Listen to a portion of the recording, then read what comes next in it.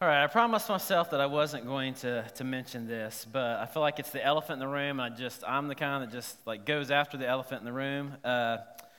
So yesterday, I don't know about you, but about 3:30 in the afternoon, I felt like that I went to a funeral that was the longest funeral that I've ever been to. It was like 3.5 hours long, and it was brutal.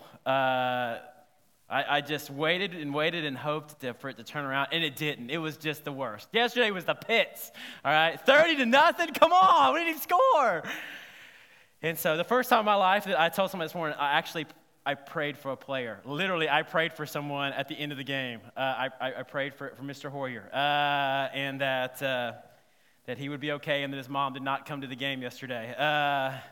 But we sit here, and there's this kind of this if-only moment. If only we would have had Andrew Luck as our quarterback, or a great quarterback, or this or that. If we'd have done this, or if only. But today we sit maybe in a different place if we look at it differently, with the power of this two little letter word, if, as we've been talking about. What if? What if next year things are a little different? What if we do get the quarterback we need? What if we get 2, 3, 10 more players that we really need? Then maybe the Super Bowl is in our path. But, all right, so let's do this. Yesterday's over. Just kind of shake that off, okay? All right, turn to your neighbor and say, it's going to be okay. All right, it's going to be okay. There's scripture to help us. Even though I walk through the valley of the shadow of death, I will fear no evil. His rod and staff, they comfort me. So there it is. Okay. That being said, let's get rolling here. We are in this series. It's called If, very simple. And I got this little book called If from Keith Newman a couple of weeks ago, and I haven't been able to put it down. And it's all about exploring this if possibilities, because if really does unlock a lot of possibilities. You think about some of the greatest inventions, some of the adventures and relationships have been birthed out of this one little word, what if? If. And we talked about how Romans 8 is just full of some amazing theology, some amazing truths for us, and we could be talking about it for the next 2 years, and we couldn't cover it. But kind of the main thing we want to look at, the main verse that just jumps out, it's such a powerful verse, it's this. If God is for us, then who can be against us? If God is for us, then who can be against us? And the place where we need to go, if we want to get to the what if, we've got to get past the if only. And this is just a quick review from last week. If only holds us back. It keeps us in the past, into past sins and regrets. And God doesn't want us to live there. He wants us to get past the if-onlys in our life. And how does that kind of unlock it for us? If God is for us. Well, I know a lot of people, they really don't believe that. Maybe they've looked around and seen bad examples of what Christ looks like in the world. And so they don't really have a great impression of God. And maybe they think of God as a sheriff, or as someone out to get them or out to zap them. But God is for us. He is for you. And if we could get that, well, maybe you're asking, well, how is he for us? How do you know that? Well, he told us. He told us he's for us. He told it over and over in his word. He tells us, and maybe one of the most popular verses in all of Scripture, John 3:16, the verse after it, what does he say? God did not come to condemn us, but he came to save us. He came to save us. How does he do that? Well, he showed it. He showed that he was for us by the cross, by his death and resurrection on the cross, that he loved us so much that he would actually die for us. And so what we ended at last week was this. If you can believe that God is out there, that he is creator, that he is actually for you, he's been for you from the very beginning. If you can get your head around that, and you can believe that, and you can turn your life toward him and turn your life away from, remember we had there was this giant tipping point. We talked about that. That's the tipping point moment where we begin to put our faith into Jesus, and that transforms our lives into what-if possibilities. So this morning we're in Romans chapter 8. If you want to grab a Bible, that would be fantastic. I'm going to be reading from the NIV version. And we're going to do several scriptures, so I'm going to give you a little bit a little challenge here as we're reading. You can look on the screen. How many times is the word if used in the scripture this morning, because it's also known as maybe the greatest chapter in scripture, but also the if chapter. So here we go. This is where we kind of left off last week. So now therefore there is no condemnation for those who are in Christ Jesus. Because through Christ, Jesus, the law of the Spirit who gives life, has set you free from the law of sin and death. For what the law was powerless to do because it was weakened by the flesh, God did by sending his own Son in the likeness of sinful flesh to be a sin offering. And so he condemned sin in the flesh in order that the righteous requirement of the law might be fully met in us, who do not live according to the flesh, but according to the Spirit. Those who live according to the flesh have their minds set on what the flesh desires. But those who live in accordance with the Spirit have their minds set on what the Spirit desires. The mind governed by the flesh is death, but the mind governed by the Spirit is life and peace. The mind governed by the flesh is hostile to God. It doesn't submit to God's law, nor can it do so. Those who are in the realm of the flesh cannot please God. You, however, are in the realm of the flesh, but are in the realm of the Spirit, if indeed the Spirit of God lives in you. And if anyone does not have the Spirit of Christ, they do not belong to Christ. But if Christ is in you, then even though your body is subject to death because of sin, the Spirit gives life because of righteousness. And if the Spirit of him who raised Jesus from the dead is living in you, he who raised Christ from the dead will also give life to your mortal bodies because of his Spirit who lives in you. Therefore, brothers and sisters, we have an obligation, but it's not to the flesh, to live according to it. For if you live according to the flesh, you will die. But if you live by the Spirit, you put to death the misdeeds of the body, you will live. For those who are led by the Spirit of God are the children of God. The Spirit you received does not make you slaves so that you live in fear again, but rather the Spirit you received brought about your adoption to sonship. And by him we cry, Abba, Father. The Spirit himself testifies with our spirit that we are God's children. Now, if we are children, then we are heirs, heirs of God and co-heirs with Christ, if indeed we share in his sufferings, in order that we may also share in his glory. All right, how many ifs did you get? 8. Bam, that was on it. Somebody was paying attention. 8 ifs, you can circle them if you want to go back in your scripture. It's a lot that's there. A couple of years ago, I got my mom a present for Christmas. My mom is difficult to shop for. She's not one that kind of tells what she wants as a gift. But I know that she loves movies. And about, I want to say it was about 8 years ago, maybe 7 years ago or so, Netflix had a deal where you're part of a Netflix membership and you order movies and they come to your house and you send it back. This is perfect. They're cheap. It's a great membership. I'm going to pay for a year of Netflix for my mom. We get to the next Christmas, and I found out basically my mom got 0 movies, okay? 0 for the year. And, of course, she was going probably to Blockbuster still and getting videos and things from there, but she just didn't use it. I think let's be honest, she just didn't want to get online. She didn't understand the online process and the ordering process, and she just said, yeah, no, I'm not going to do that. Well, now fast forward a few years, and last year I said, you know what? My mom has figured out Facebook, and so Netflix is now, I think, one of the greatest things ever, okay? Because you can stream TV shows and movies, and there are no commercials, okay, people? No commercials. Imagine life with no commercials. Netflix, okay? And there's binge watching, okay? There's this show that has just been like, do you have a show that you just cannot stop watching? I'll tell you what ours is later if you want to ask me about that after service. But there's just these shows that you can watch over and over in as many episodes as you want. It's right at your fingertips. It's fantastic. I even got rid of cable because Netflix is that great, all right? And this is not a commercial for Netflix, but I will, I don't know if you get a royalty for suggesting. But I said, you know what, Mom? Okay, she's got it. She's got Facebook. She's got the internet. She'll get it. So last Christmas, I got her a Netflix subscription. I said, you've got a great TV. You can handle this. I get to this Christmas, 0. She has used it. She hasn't watched anything on Netflix. That's 2 gifts I've gotten zipped from, okay? My mom is just, I don't know what it is. It just has this block. But guess what she has all over her house? Redbox movie. Because that's, she went to the Redbox. She can figure that out. I kind of think, as I read this passage, and when Paul's trying to talk this morning, that he can kind of relate.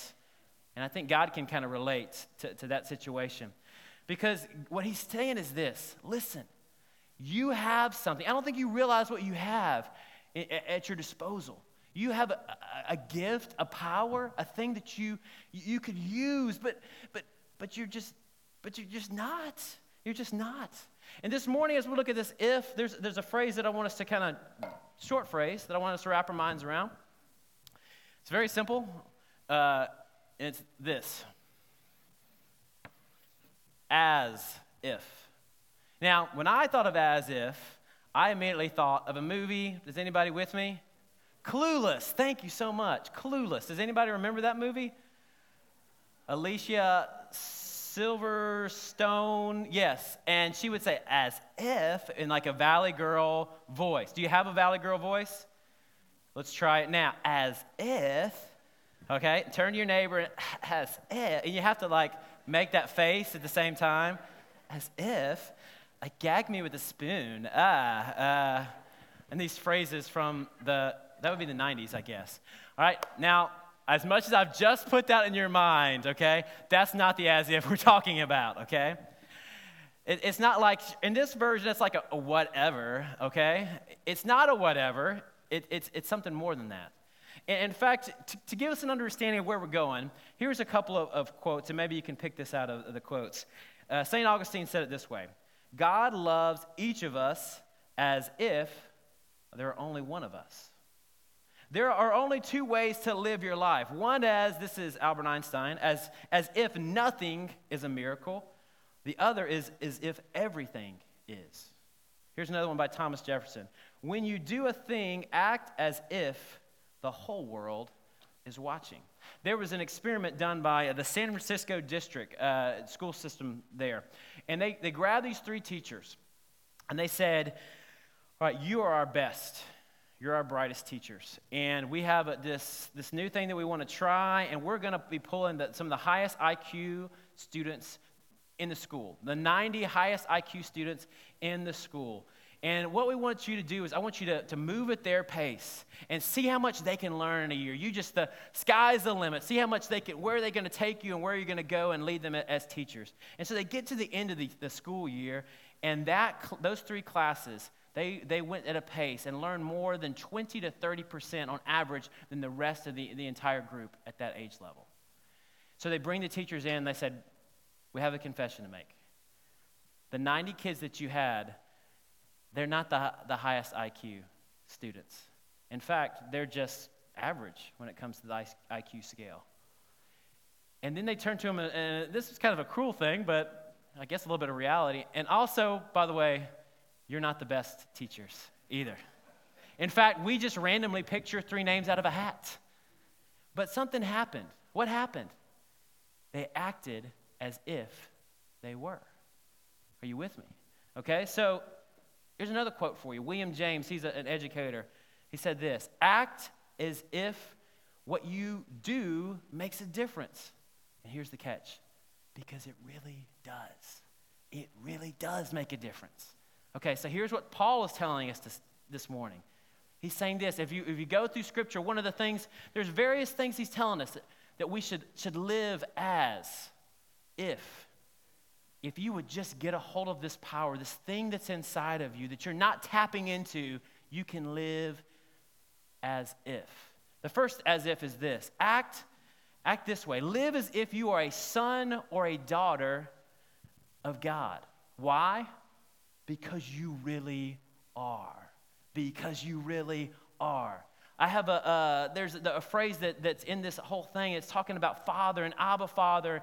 And what God does is He adopts us. He adopts us. And Doug Fields is a youth guru, and he would say this phrase all the time. He'd say, listen, there's 7 billion people on the planet, and they're all created by God. 7 billion people have been created by God, but not everyone is in God's family. Not everybody's in God's family. What did he mean by that? My my nephew is a little boy named Caleb. And this idea of adoption has really come home to us in our family because my sister and her husband, Jonathan, Jessica and Jonathan, they actually went to Ethiopia, and they adopted little Caleb. And Caleb has been a part of our family now for a couple of years. And every time I see Caleb, I saw him a couple of months ago. I just love it. My kids, they're playing out in the yard, and they just are just goofing around, and it's just great moments. And I would go and I'd wrestle with him and play with him. And when I get a chance to hug him, I always feel the back of his head. And I remember the story of when they adopted Caleb. You see, Caleb was in an orphanage in Ethiopia. And what they do in a large room full of beds, that all the kids are in various beds, and obviously they don't have parents. And they have very few workers and very few funds. And so basically it's about once a day that a worker will come by and give love and attention to a baby. And so the baby is sitting there all day long, laying down, and that's why his head is so flat. Getting to see a lot of babies these days is great. This has been an amazing year for our church, by the way, in dedications. It's been awesome. I love it. I love all the dedicated. The life that we have in our church is fantastic. Going to see Eddie and Yana and little Kaya and down at Texas Children, we have one of the best hospitals in the world. But going in the NICU and seeing that there's like 70-something beds of babies that are in there, and just walking around, just seeing all of the beds. And I love the room where they have all the little, it's the glass place, and everybody's just kind of on the glass, and you're looking at the babies, and it's a cool place. And you can just kind of see people pointing to this one, and that one's ours. And I kind of feel like what God is telling us here in this passage is this.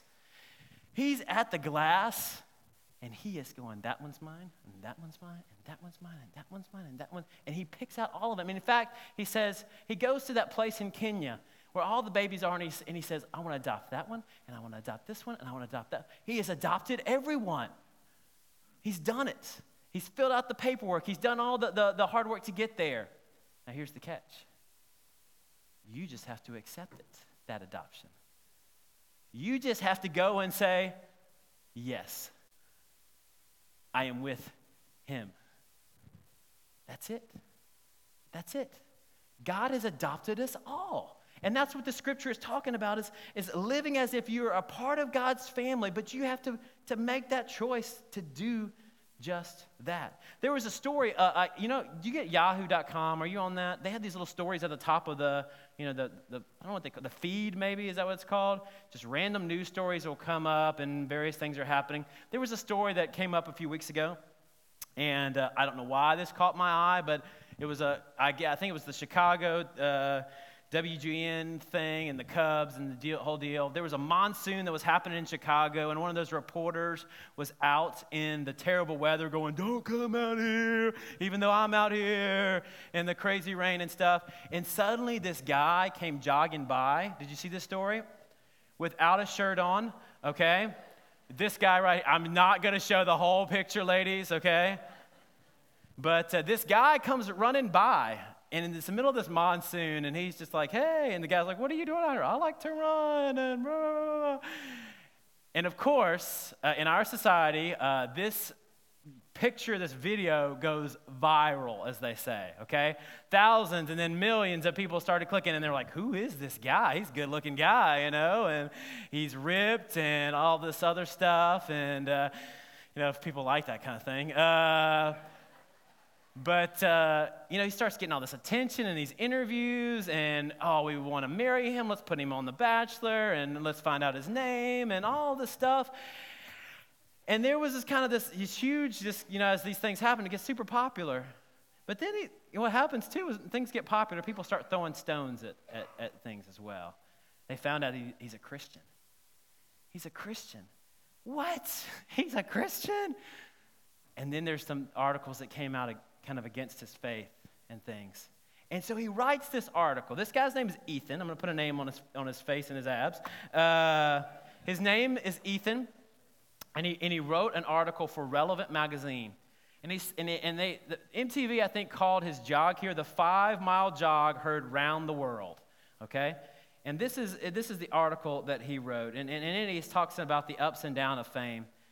And it talks about how it's there, and everyone thinks, you know what? I want to be famous. I want to be known. And what does he write? Perhaps what we really crave, this is Ethan's words, more than praise from 10,000 mouths is intimacy, truly being known. Yes, millions of people in the world know my name, but they don't know me. They don't know what makes me laugh. We don't have inside jokes or history of crazy stories together. They've never held me when I cried, and they certainly don't know if I'm worth marrying. No amount of media attention or Instagram followers will ever fill this void within us to be known and appreciated. The Bible tells us about this, the incredible nearness of God to his people. He knows us better than we know ourselves. Our hearts pine to be known in ways that can't be displayed in an interview or social media profile. Rather than attaching ourselves to celebrities, we should attach ourselves to the one who truly is significant, who truly is glorious, who knows us with a kind of intimacy that frees us from our soul's desire for fame. Wow. You know, Ethan had a body and a mind too. That's amazing, those words. Did you hear what he's saying? We think we want this, but what we really desire is this intimacy that's there. The story, we probably know, a lot of us know this, the prodigal son. And there's this moment where the prodigal son comes back home. Remember that? And he says, listen, Dad, I just want to be a servant. I just want to get out of this, and I just want to just be in the house. And what does the dad do? Kill the fattened calf. Bring the robe. Bring the ring. You are my son. You aren't a servant. You are my son. So what if we acted and lived as if we were really a part of God's family, and we were sons and daughters instead of something else? Maybe we would have something more intimate that's there. I think Paul is trying to tell us as well this morning that we should live as if you have power over sin, because you do. Because you do. Now, every now and then we have projects. This isn't really a project, this background here.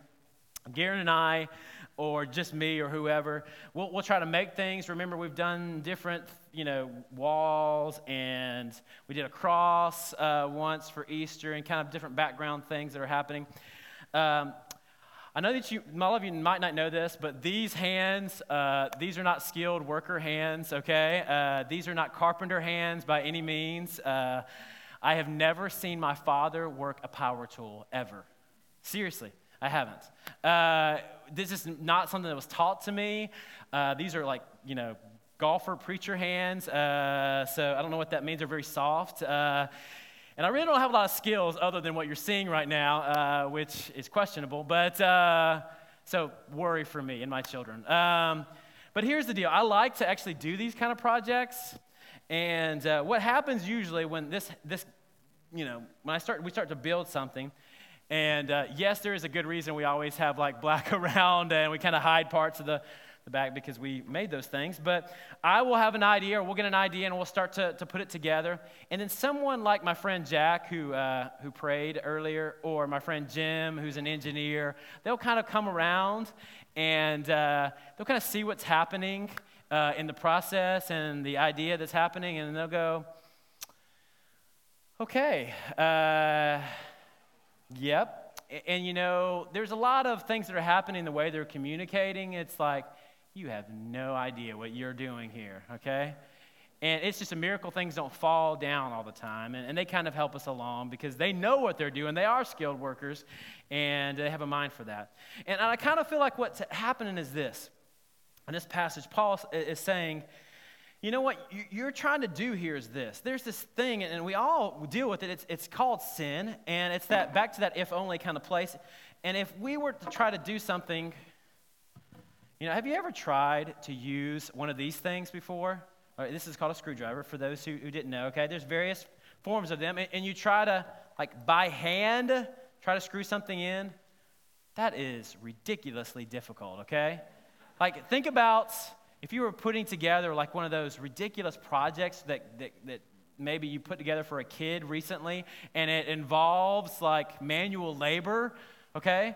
Like after a while, you just go, there's no way. And instead of like 4 or 5 screws, there's like 1,000 of them. And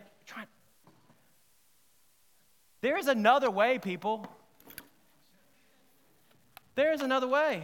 And I think sometimes, and I know the guys are like, hey, what kind of screwdriver is that he's using? I'll check that out afterwards. 16 volts and 1.5 something. There's another way, okay? And it's much easier. And man, that just went right through. Look at that. Sometimes it goes too far.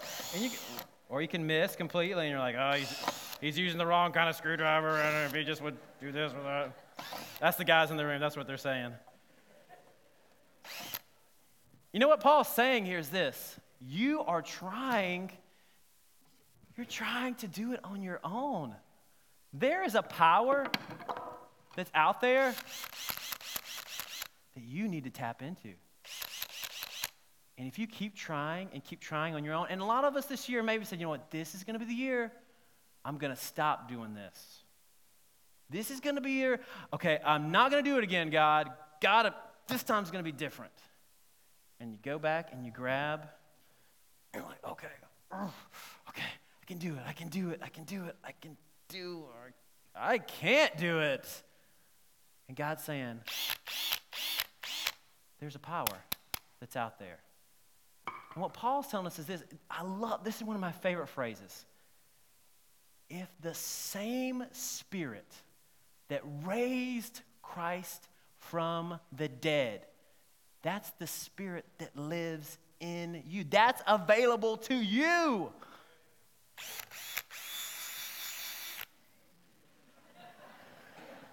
That was fun. But what I find is this. A lot of people live defeated. I can't stop doing this. I can't get over this. I can't. There's a Spirit that's available to us that gives us power. There's a verse of a Hillsong song that it's called The Scandal of Grace. I don't know if you know that song. It's not one that we've sung. It's one that I've heard 1,000 times, but I just missed a line, and I went back to it. I said, oh, that's such a powerful line. And he says this in the beginning of the song, death, where is your sting? Your power is as dead as my sin. Your power is as dead as my sin. And what Jesus did, he didn't just die, he was resurrected. He had victory over sin and death, and he gives that victory to you and to me. Can you imagine if we lived with the Spirit's help and could get victory over the things that have become strongholds in our lives? We can live with that kind of power because it's available for us. And what Paul's saying as well is live as if God is leading you, because he is. God is leading you. And he says it this way, live according to the Spirit. Live according to the Spirit. I have this thing, and I think a lot of you share this with me, but I just don't like to ride in the passenger seat. I like to drive. I like to drive everywhere. There's an epic dispute early on in our marriage that resulted from this problem that I have inside where I just had to drive. I don't know if you've had one of those disputes before, but we were in Oklahoma City a couple weeks ago, and it started to snow, and there's ice on the roads. And there was just this moment where I had the keys in my hand because I have to drive. And it was an epiphany moment. You know, Mel's lived in Colorado most of her life and experienced a lot of snow, and so is Carrie, her sister, and Brad, her brother, that are there. I am the least qualified person to be driving this car right now. And so I had to, it was very difficult, but give the keys over to someone else. Give the keys over to someone else, because that was the best thing. And what God wants us to do is to give the keys over to this Spirit that lives in us, because it's leading us, it's guiding us, it's directing us in all kinds of ways and places. A friend of mine I met a few months back, he came in and said, hey, I've been coming to church, and I want to tell you a little bit of my story. And one day he was out. It was a late night. I think it was a Saturday night that it was on the feeder road here, and I'm directionally challenged as well as, where am I at here? Feeder road. There we go. Feeder road, right? Yes, thank you. All right, he was out on the feeder road about a half a mile toward Fallbrook in that direction. And he was at a light, and suddenly a car came by and hit him. He was just sitting there, and he just got hit, and the car took off, okay? And my friend, his car was barely able to drive. I was like, I can't believe someone would do this. There's nobody around to see it. And he just kind of, his car is barely able to drive. He gets out and checks it out, and he kind of drives down the feeder, and he sees the car that hit him. And it is right in front of our church, okay?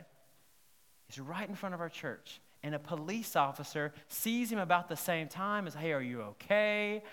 And because of this situation, he was able to go, and they were to find out who did it, and they caught the person and the whole deal.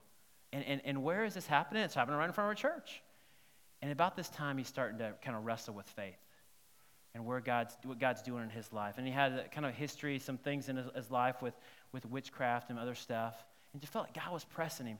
And he began to lean into God from this moment. And it led him to us. God's leading and guiding and direction. Have you ever felt him pulling you a certain way before? A certain place? A certain person? Maybe even a certain conversation? He does that. He leads, guides, and directs us because he has a purpose for your life. He has a calling on your life, and it's there. What if you lived as if you were being led instead of trying to lead on your own? Now, I hear what you're saying. You know, I come to church, and I consider myself a Christian, but I just don't really have that kind of intimacy you talked about. I really don't have that kind of power in my life, and I really don't have that kind of leading and guiding in my life, that kind of purpose in my life. Why don't I have that? And what Paul is saying is this: you need to walk with the Spirit. Walk in the Spirit. Early on, or later on in Romans, he said it this way: don't copy the behavior and the custom of the world, but let God transform you into a new person by changing the way you think. Then you will learn to know God's will for you, which is good and pleasing, and it's perfect. And what happens is when you spend time in God's Word, when you begin to spend time in Scripture, those things become a part of your mind and a part of your heart, and that's the way the Lord speaks to us, is through his Scripture, through various places in the Word. And if you're not in Scripture, then it's hard for God to speak. My dad is a walker. He loves to walk. He's been doing that for a long time. He had knee surgery in college. He played baseball at Trevecca and then had several knee surgeries and wasn't able to really run after that, so he would walk all the time. My dad would just randomly say, hey, I'm going to take a walk. And because of this, he's got like calves the size of Popeye. But what I found out through the years is my dad, when he was going to walk, he was going to walk with God. He was walking with the Lord, and he was having a conversation with God. And that's what he's talking about, is this conversation that's happened, this time of prayer, this connecting with God. The Scripture begins to speak to you. You know, when I talk to people and they say, Pastor Matt, I just don't feel connected to God. And one of the first things I ask is, well, tell me what God's speaking to you about. What are you reading these days? What is in the Word that's really jumping out at you? What is this Holy Spirit provoked you through Scripture? Or what about your personal time, your intimate time with God, where you're speaking to Him? And inevitably what happens right after that is, I don't have that. I don't have that. That's the reason. That's the reason. If you want to have that intimacy, if you want to have that connection, that purpose, that driving place, you have to have some of the spiritual disciplines in your life that can get you there and that can connect you to God. Now, you can't get past this passage of Scripture and all the thing we heard about the Spirit, but there's this other phrase that's in here that Paul mentions over and over and over again. He says it in one version, it's the flesh. You can either follow the flesh, you can even live according to the flesh. But another version of that is basically you can live according to your sinful nature, your selfish nature. There is a thing that's inside of all of us that we've had it since birth. And it refers to it as this sinful nature. And what it is this thing that's self. It's me. It's me doing the driving. It's me wanting this or that. And what Paul tells us is this. He's pretty clear. He says, if you're going to follow that voice, if you're going to go that direction in your life, there are some pretty clear results from that. And here is what he said in Scripture. Your mind is going to be occupied on what selfish desires want. You don't want to submit to God. Have you ever played tug of war with someone with a rope? And you're going back and forth? That's kind of the visual I have with some people with God. They don't want to submit to God, and so they're just constantly pulling and arguing with God and his way, and they become hostile to God, is the phrase that Paul uses. You cannot please God if you're going to follow your sinful nature. You don't have intimacy with God. This is all from Paul, that you really want, and honestly, you need that. You don't see when you're following the sinful nature that you're actually a slave to sin. You don't have any power over it. You can't get any victory over it, so you're a slave to it, and it eventually leads to death. It leads to death. Commercial I saw a couple of weeks ago, it's been probably been several months now, and I don't know why this jumped to my mind this week. I just would like to say, before we play this commercial, I have never had the desire to do the splits. You know what the splits are? I've never had that desire before in my it's never like when someone's doing that, or cheerleaders can do that, I go, that's great for you. But Jean-Claude Van Damme, do you remember that name? He did a commercial. All right, here's the commercial. And did you see this commercial? I've had my ups and downs. Okay. My fair share of bumpy roads and heavy winds. You gotta insert some Enya music in here somewhere. I am today. Now I stand here before you. What you see is a body crafted to perfection. A pair of legs engineered to defy the laws of physics. And a mindset to master the most epic of splits. You're already going, no, don't do that.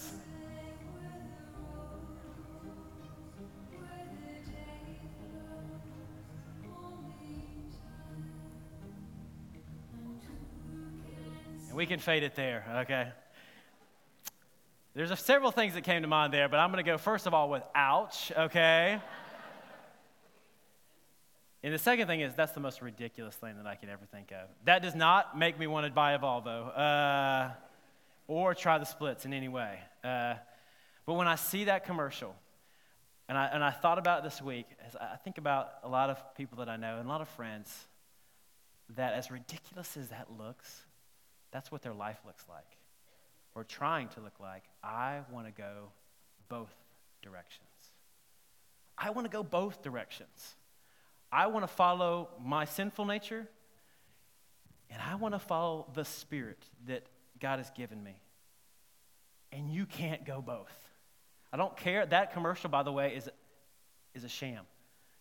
There are camera work and all kinds of things happening there. It's not possible to do, okay?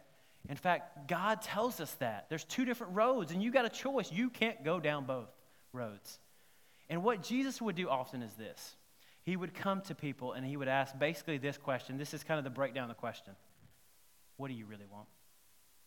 What do you really want? He went to this guy once, and he had been sick for years and years and years. He'd been an invalid, and he basically comes up and he asks this, do you want to get well? Which seems like a ridiculous question. But when you've been in that condition for so long, you just kind of get used to it. So this is what life is like, I guess. And I'll just keep trying my best. I'll keep driving things my own way. And even though it's leading me down paths that are awful, and it's a lot of pain and a lot of hurt, and it's not working, I'm going to keep trying to do that. There's that word, if, I think 8 times, over and over again. And if you go back and read it, there's a key here. It says this: if the Spirit lives in you, if the Spirit of him who raised from the dead is in you. Now, if we're his children, we're co-heirs with Christ, if indeed we share in his sufferings and in his glory. If Christ is in you. If he is in you. And you know what he's telling us? He's not in everybody. He's not in everybody. Not everyone has been created by him, but not everyone is a part of his family. And it comes down to our choice. Are you going to go back? Are you going to grab those papers? He is my dad. He's my father. I want that relationship. I want somebody to take the keys. I cannot guide my life. God has a purpose and a plan for you, but you can't do it driving the car. And you can't do it without his power. You're going to keep failing. He can be in you if you give your life to Jesus. If you stop trying to go both ways, get off that other direction and just go one way. Just go one way. Would you stand with me? There's a song that it's been on my mind this morning. It's a very simple song. It's an old song. It's a song that I remember when I was a kid. I was kind of going both directions or trying to, and it just wasn't working. And finally I just said, in the simplest of ways, God, my life is yours. My direction is yours. My sin is yours. My hope is in you. And God, I want to be close to you. I don't want this distance. I want to have an intimate relationship with you. Everything is yours. And the song goes, I surrender all. I surrender all. Can you say that this morning? Because that's what we're talking about, is complete surrender. It's complete surrender to God's way in your life. And when that happens, the if becomes a reality. The if becomes a reality. Would you bow your heads with me and close your eyes real quick? Maybe this morning, with the Lord looking on our hearts and our lives, maybe you could just honestly say, that's me. I'm trying to go both ways, and it hasn't worked. But I want to give my life wholly and surrender all to him. If that's you this morning, would you just lift your hand up in the air? And God sees your hand. I see those hands around the room. Would you pray with me if you lifted your hand? God, and everyone pray. Father, thank you so much for your grace and your spirit and your love for us, Lord. That you are God that has picked us out. And you've seen every moment of our lives, and you've seen the depths of our heart, and you love us the same. Your love is unconditional for us. And God, we are grateful for your grace this morning. God, we run to you. We turn our hearts toward you this morning, God. For those who are in this room, Lord, God, who have raised their hand in their heart and said, I want that. Lord, I surrender all to you this morning. God, I pray that as they're praying in their hearts, Lord, and seeking your direction, Lord, Lord, we pray for your forgiveness. Lord, we pray for forgiveness around this room, Lord, as people are confessing in their hearts that maybe things that have separated them from you. And God, we run to you this morning. God, we ask that you would come into our lives and our hearts. Guide us and direct us wherever that goes, Lord, and wherever you want to take us. Not my will, but your will be done, Jesus. God, lead us to people that need to hear about you. Lord, I pray that you would use us in big ways. Lord, I pray for the person in this room that just feels so powerless to sin, that is just continues to fall, Lord, and they're trying with everything in them, but they can't. They can't. Lord, I pray that right now that they would lean into your spirit, Lord, accept your truth, and to follow you wholeheartedly, Lord, and seek you in your word, and walking step by step, being obedient to you in their daily life, God. Jesus, we thank you for this gift of the Spirit. It is a gift. You said that yourself, that you'd have to leave to give us this amazing gift that wouldn't live outside of us, but it would live inside of us, God. I pray that we would draw close to you, God. We would do that through your word. We would do that through worship, through song, through seeking you daily, Lord, seeking your will for our lives, God. As we draw close to you, help us to be obedient, Lord, as you guide us along the way. God, we lift these things up to you right now. God, I thank you for the people in the room that have given their life to you today, and they've said, Lord, just by confession and prayer and out loud, Lord, that they're surrendered totally all to you today, God. Lord, we love you, and we lift these things up. We thank you for these things in your name. And everybody said, amen. Karen, would you lead us in that little chorus? I surrender all. This is your testimony. Sing it. I surrender all to thee, my blessed Savior. I surrender. One more time. So simple. I surrender all. I surrender all. I surrender